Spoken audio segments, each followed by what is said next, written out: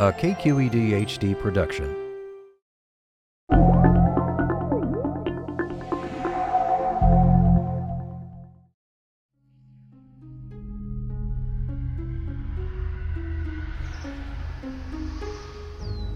I've been hiking around for 50 years, just going to vast amounts of the public estate all over the West.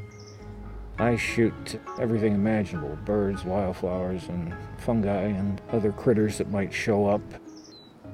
There's this sort of dead space from late November until the end of March, but fortunately that dead space coincides with the time that we see the major fruiting of fungi in the Santa Cruz Mountains when the whole place just erupts for aficionados of fungi.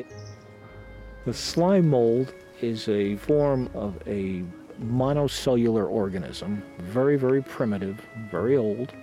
They're quite ubiquitous, they're all around us. When it begins to fruit, the fruiting bodies, the sporangia, have otherworldly, fantastic shapes. So to put them under a lens at that stage, it's like visiting a planet on the other side of the galaxy with completely different life forms.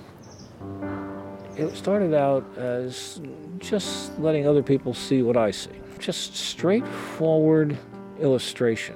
Then take the set of photos a second time, looking much, much more for artistic effect, to play with the color palette, to play with the geometry, to play with the visual effect.